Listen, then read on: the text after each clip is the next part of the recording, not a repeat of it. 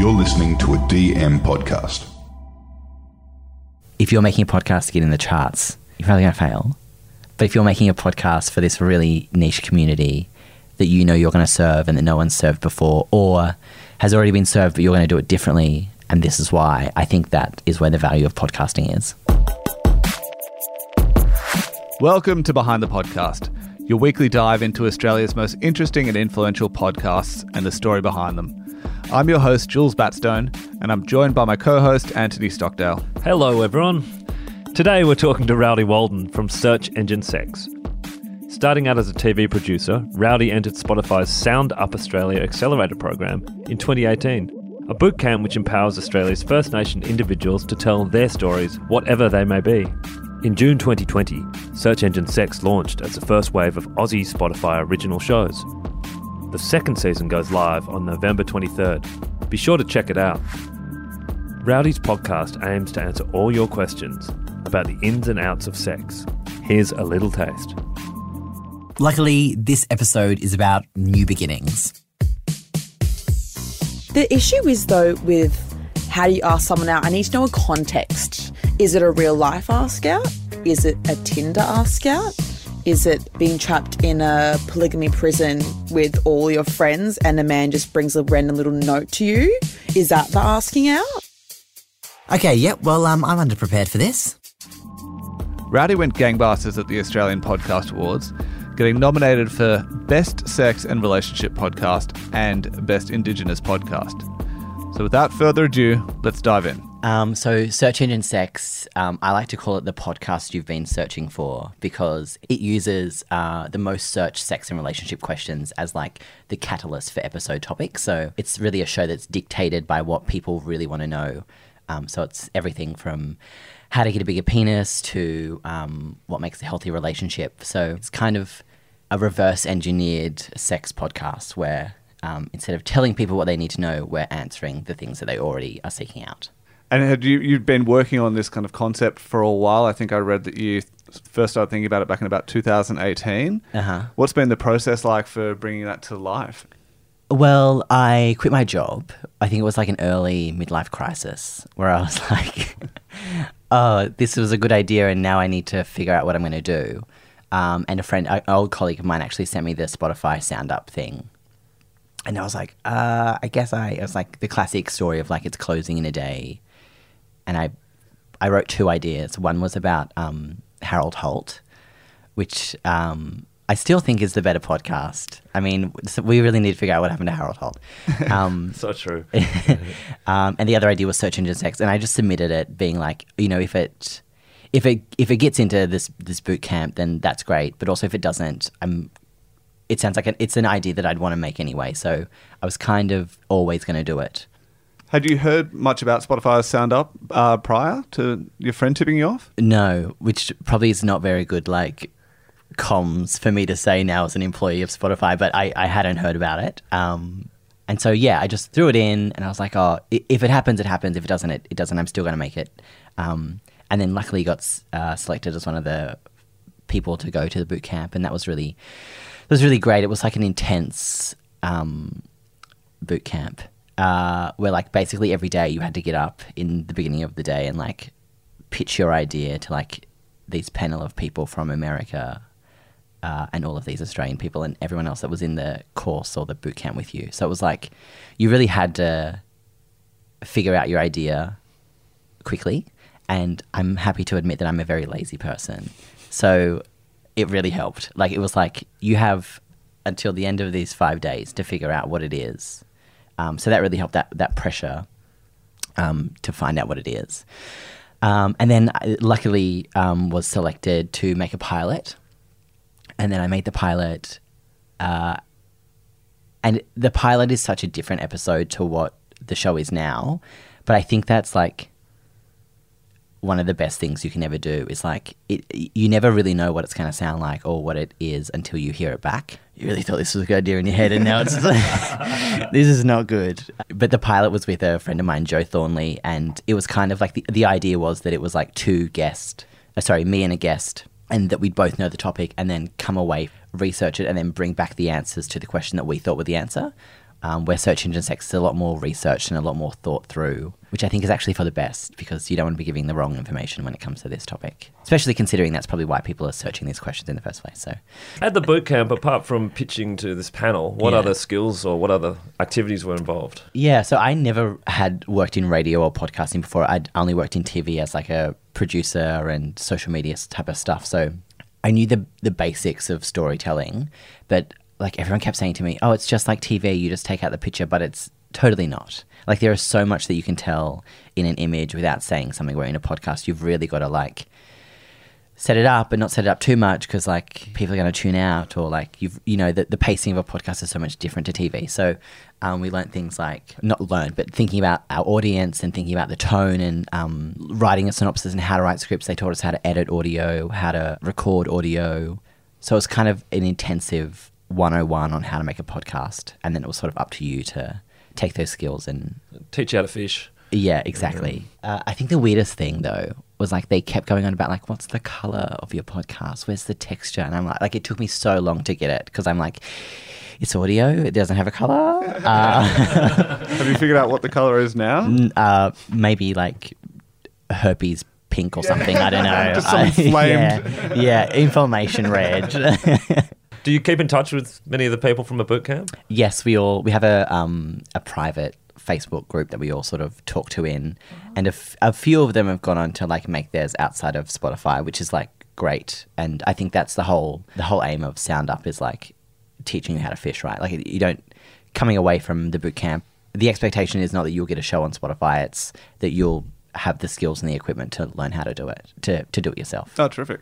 So you can then take it if you have something you want to pursue with another company, I suppose. You can go and do that. Especially for First Nations or Aboriginal people, like the best thing, the agency to tell our own stories. And often that barrier of like, we have really good ideas and we have really good talent, but the avenues for our stories are, there's really two main avenues, and even those avenues are quite hard to jump the barrier over. So I think having Spotify investing in the skills for First Nations and Aboriginal people is really important, I think. And was that welcomed in your community? Was everyone pretty stoked to hear about this opportunity? I think the topic itself is a bit risque. So I think it took a while for people to get on board with it, as like Sound Up was there for Indigenous and Aboriginal stories. Sorry, I'm jumping between terms there, but the call out was for First Nations people. So I don't think that people thought about sex fitting into that category, but Spotify's whole thing was like, that's tokenistic diversity. If we only commission Aboriginal people to make shows about Aboriginal things, which are really important, but it's also like true diversity, having people behind the mic on a range of genres, which I don't know, makes me feel really nice to be working with Spotify when that's their mentality. Absolutely. Yeah, it is terrific. And I think, from a tokenistic point of view, like just looking at the podcast, listening to the podcast, it wouldn't enter into your mind. It's not referenced at all. It's just purely on the topic that you're talking about. What's your favourite episode? Okay. It's the penis one. It's always the penis one. Everyone goes straight for the penis Yeah, one. I always. think it's the most searched thing on the internet, probably. I think I've got a couple of single friends at the moment, so mine has been how to ask people out. I Yeah. love And that Abby then- Chatfield Yeah, she's episode. so good. Yeah, that and was then pass on for that me. information to them or get them to listen to it even better. Yeah, nice. I think also listening to that, I found out that given my age, it's probably a lot different to how how people are doing it now. Yes, us I was kids. one of the old-fashioned ask out in person ones, so that seems like that's a big taboo. It was that great gives to me hear. anxiety. The Really? thought of that, yeah. And then so you did the pilot, and then what happened next? So in the pilot process, they give you a mentor. I was lucky enough to get a mentor from Spotify America. And so she really helped me. I think I'd never really worked in that sort of mentor-mentee process before because I'm lazy. And it was kind of this like confidence thing of like, there was sort of like check-in process. It was like a come back to me when you've done this, or like you haven't done this, have you thought about this? And so that momentum with the pilot really helped. It was like, I think it was quite a while of hearing nothing. And then I got a call. No, I think I got an email one day from the EP of the show, Leah, who works at Spotify. And she was like, are you free for a chat? And I was like, yep, sure, whatever. Not thinking anything of it. And right on the call, she was like, so we're going to commission Search Engine Sex for a series. And I was like, I was unprepared for this conversation. I think people think that making a podcast is a really easy process. But I think when you add so many people into it, it just becomes a longer and longer process. So it still took about a year A year. from pilot to starting again. Yeah, because I mean, I think some of the ones that you listen to, obviously, COVID is just starting to come into the equation in one of them. So you're probably doing a bit of that stuff prior. And then editing, I mean, you're talking to a variety of different people, plus you've got your own voiceover that happens throughout. Was that something you'd thought about prior to getting in the workshops, or was that something that you tangled with while you're in there? The original idea was really immature. Like, it was, I cringe thinking about it now, but there was a segment in there where I'd call my mum and ask her what the answer to the question was. And like, I tried to record it like 3 or 4 times, and every time she was like, what do you, like, stop, I'm busy. Or I'd call her again and she'd be like, this again, I'm not playing. Like, and it just sort of, so going back in with Spotify, that like development process again of like what the format was going to be, what it would sound like. And I think I'm only just finding my groove as a host now, having been able to listen back to myself and realize what words sound like when you say them on a podcast. How's it changed from when you first started? What tricks and tips have you picked up? I think in the first batch of episodes, I would write big chunks of VO that gave too much context to the interview's answer. And so I think this time around, it's a bit more like, well, not this time around, these new episodes we're doing are they're a bit more fast. And I think we now know who the audience is, that we have a better understanding of the way we can write for them. Like, they are more educated than we think they are. We know how old they are and a level of their sexual experience. So I feel more like their friend now rather than their like conduit for penis and vulva facts. Well, let's have a little chat about your audience. What do you get coming back, and how do they come back? So we have an Instagram account where we do like a lot of question and answer and polls, and obviously that gives you a good insight, I think, the engaged audience. But the really interesting thing with the Instagram account is that a lot of people message, but they don't follow the account. I think there's still this stigma around like publicly being associated with the brand of something that has sex in the title, which is something we did think about going into it, being like, should we have a discreet public persona? But it's interesting, like the people that write in, or our audience is majority female, but also it really depends. Like episodes that are like the wanking episode has like a really high number of male listeners. Obviously the penis ones have a high number of male listeners, but it's young females and males that are like in their early 20s. Did you think that was going to be the case when you were first creating the show? I thought it would be a little bit older. It's a little bit younger than I thought. I sort of thought like 25 to 30, but it's more like 20 to 25. And what kind of guidance does Spotify give you on that? Because it's funny that you mentioned that about the title of the shows, and specifically the episode titles. Presumably, if you're listening on Spotify, then that can show up in your feed, and, people not following on Instagram maybe for that reason. Do you think that is preventative at all, or do you think people are just like, you know what? I think there's something to be said about like just being there and being present, like especially like to have for Spotify's first original to be about sex goes a long way to break that stigma of like, it's fine, like get over it. We all do it. We can all talk about it and be adults about it.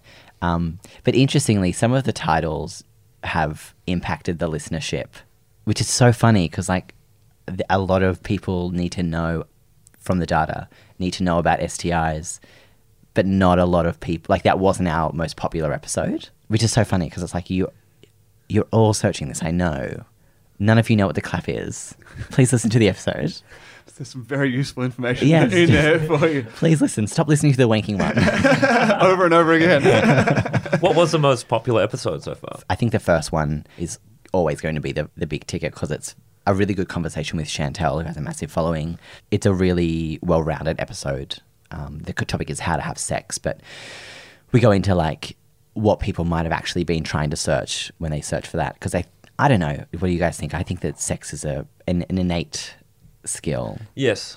Like you might not be good at it, but you know how to do it to a certain extent. There's something in your evolutionary makeup that pushes you towards someone. Yeah. Well, consensually pushes you towards someone. Exactly. So that episode was really about how to have better sex and the barriers that can stop people from having really good sex. So I think it's a really useful episode.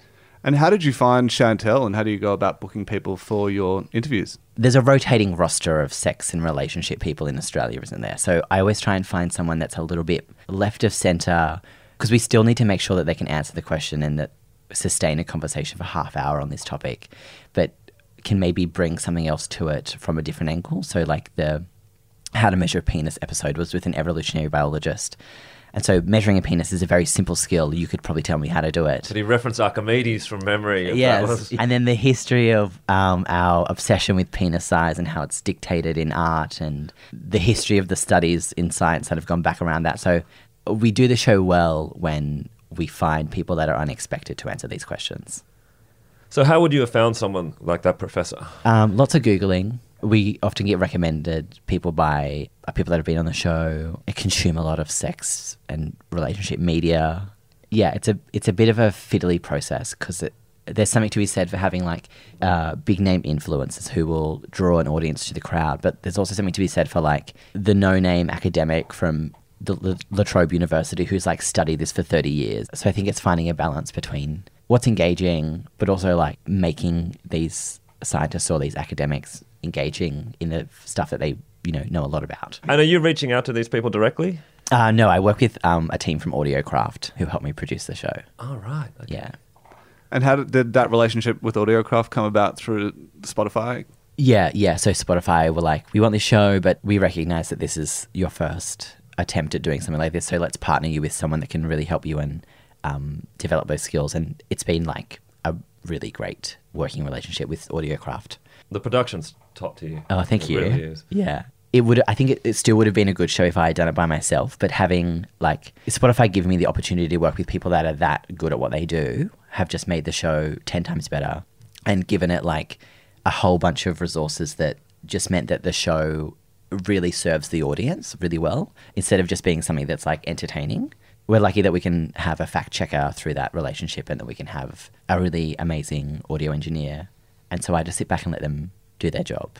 Yeah, because I think the experts idea is one of those fields where you can have people coming out from every nook and cranny and finding someone who's actually going to be, well, entertaining, but then also give you factual content. Exactly. I think it's just so important. Yeah. Do you try and really maintain a good bit of representation across, different sexuality types, genders, everything like that? I mean, is this a conscious effort that you sort of storyboard out and say we want to focus on this and we've had a bit too much of that, so therefore let's focus on this area of the body or sexual gamut or whatever? 100%. And it's like the first port of call when we go into making episodes. Not only getting the representation balance in talent, but also in genitals and sexuality over the whole spectrum of the episodes, but also within the episodes as well. Like, we did an episode that was the most searched question was how to insert a male organ into a female organ, which is obviously very gender divisive. And I think that's what sort of makes our show stand out, is that it's not a sex and relationship show about who I've slept with or my genitals. It's very much about the spectrum of genitals and the spectrum of sexualities, because sex isn't about gender, it's about genitals. And so we always lead with the genitals when we talk about sex. I was thinking about this morning of like how different the show would be if it was hosted by a female, because I always go to vulva questions because I don't know much about them, surprise. So I always think like, if a female was hosting this or a person with a vulva was hosting this, would there be more penis questions? But yeah, it's a constant struggle because it's like you want to answer the most search questions, but then you also want to maintain this representation of genitals. And then a lot of academics in Australia are white. And when it comes to vulvas and vaginas, they're female. And when it comes to penises, they're men. So it's like finding this like balance of everything. I don't know. I think we get it right most of the time, but the language around it I think is changing. And I find it very hard. Like I constantly catch myself using the wrong pronouns in meetings or like using the wrong like vulva and vagina. So I think it's like, I think people are accepting when, we're all learning. I don't know. I like to think that by us using inclusive language, it's changing other people's language as well. Yeah, definitely. I think we're all in this sexual discovery, at the same time, and it's a great little tool to have. Have you found with your interviewing style, has that changed throughout? Oh, I still think I'm shit at it. And I think it's like mainly been impacted by COVID, that most of them have been like over remote recordings. So you're sort of just sitting, staring at your computer screen, reading the questions. It often doesn't sound as good as when it's with a person, because I think there's a lot more banter and that whole body language plays into it. And I think I thrive when I'm in front of someone I'm trying to impress. And there's a little bit of timing as well. If it's just a little bit off, I find that really annoying. And the jokes don't work when there's like an audio glitch and they're like, what did you say? And I'm like, don't worry about it. I was making a joke about my balls, you know. Were you always open on the topic of sex? I don't think my friends would either say that I'm a very sexual person, but I don't know. I think there's this weird stigma that comes with like the group of friends that talk about sex as if it's like, oh, that's a weird friendship group that talk openly about their sex life. But I don't think that I would say that I was a sexual person at all until making this podcast. Like, I feel like having been able to read so much and talk to so many people, I feel like I've become a lot more open about my own sex life and the different types of like kinks and pairings that can happen and the weird things and wonderful things that can happen within sex. But the show really started because of my medical anxiety. I'm the type of person that is Googling things when I've got, like, I'll wake up with a scratch on my leg and I'm like, all right, it's a syphilitic canker. I've got syphilis. Better go to the doctor. And then they're like, it's not. It's a mosquito bite that you've scratched. Like, wake up to yourself. Like, how am I going to die today? Yeah, exactly. So I think the thing that drew me to this was the nerdy data that was like, all of these people are looking at these questions. But from that, I think I've developed more of an interest in sex and sexuality and gender. And that sounds a bit woo-woo, but, you know, I think anyone that listens to the show walks away going, oh fuck, I feel a bit more empowered, or I feel less intimidated now by the idea of doing that or having that conversation. You've had shows on ABC, iView before, Nano and Rowdy's Chemical Romance. They've obviously got a science focus about them too. Did that kind of come before the Spotify, or was that around the same time? They came before. Someone pointed this out to me again the other day and they were like, they're all the same topic. When are you going to get a new hobby? And I'm like, when it's solved, when science gives me an answer to all of these things, I will happily walk away from it. And we can move on to Howard Holt. Yeah, exactly. I think the intersection between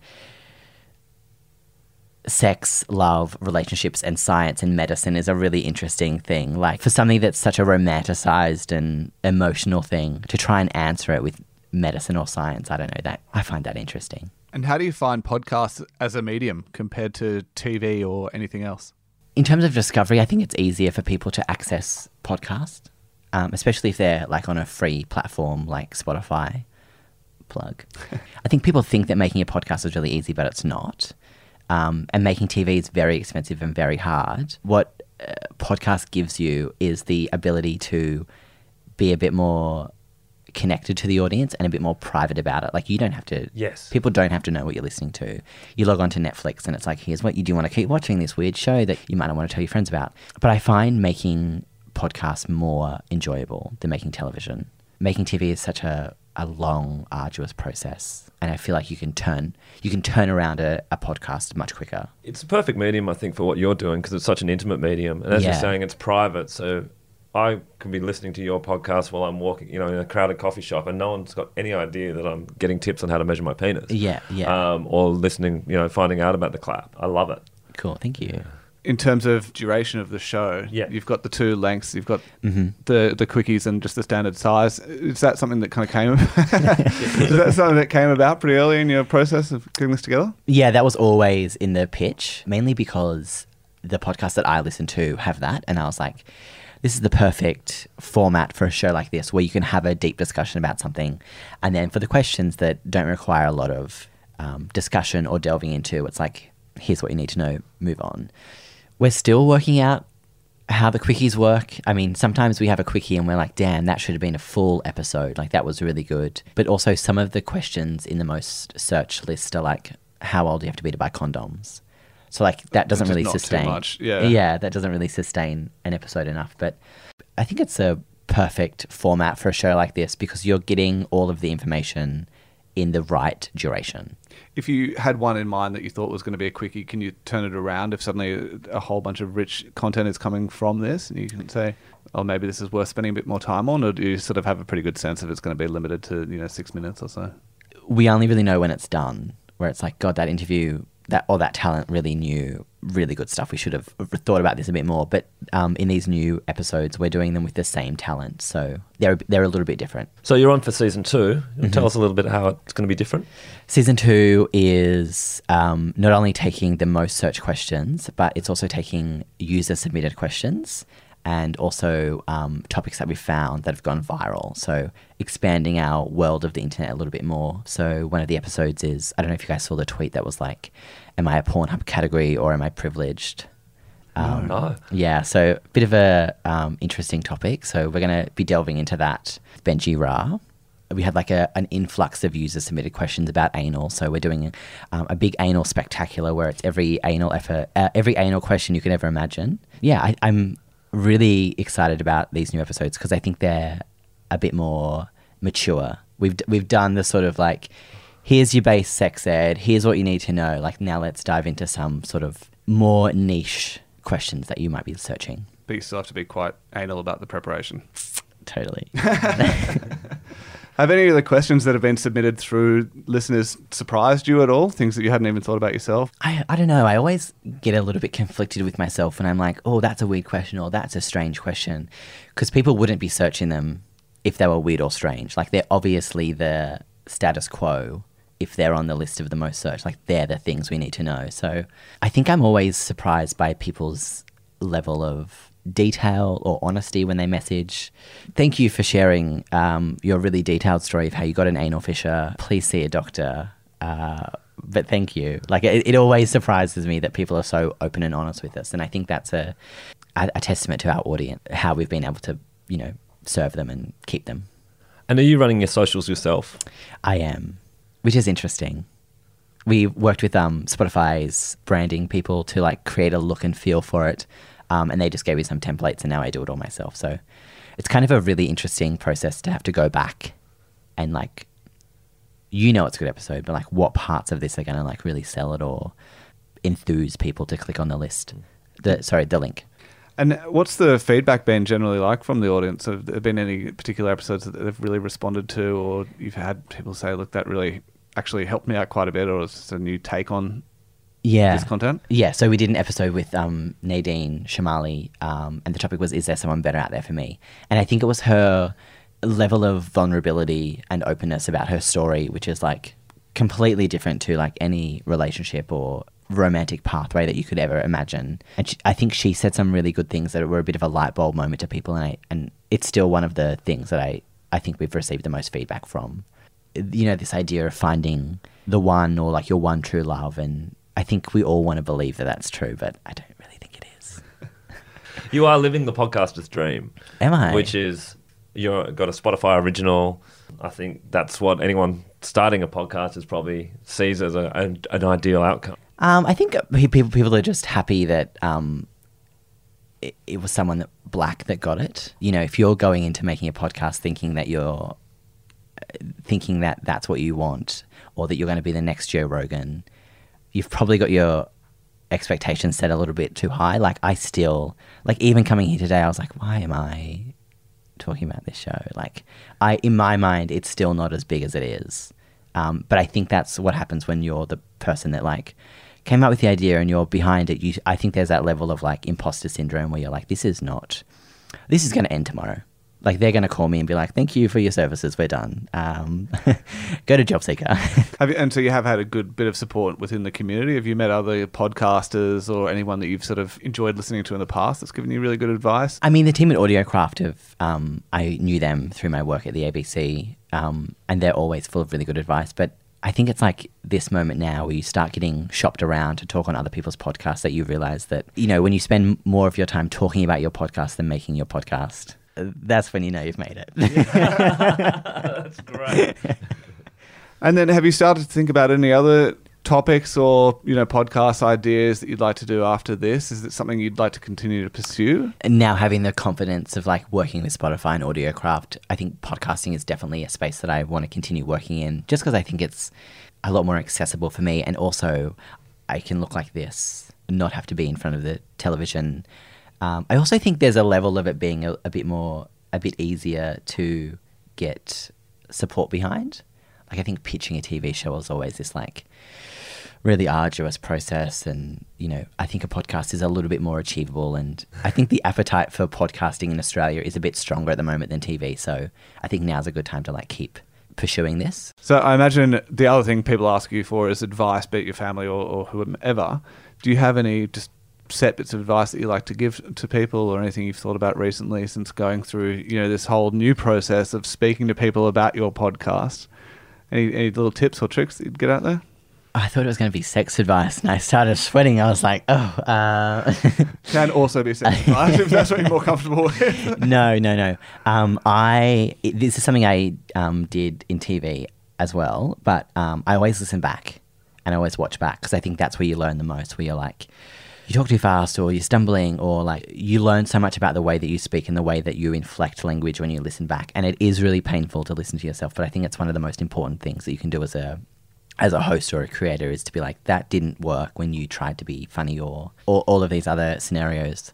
But I also think that if you're going into podcasting now, that setting benchmarks and goals for yourself is really good, but I think people underestimate the value of sentiment.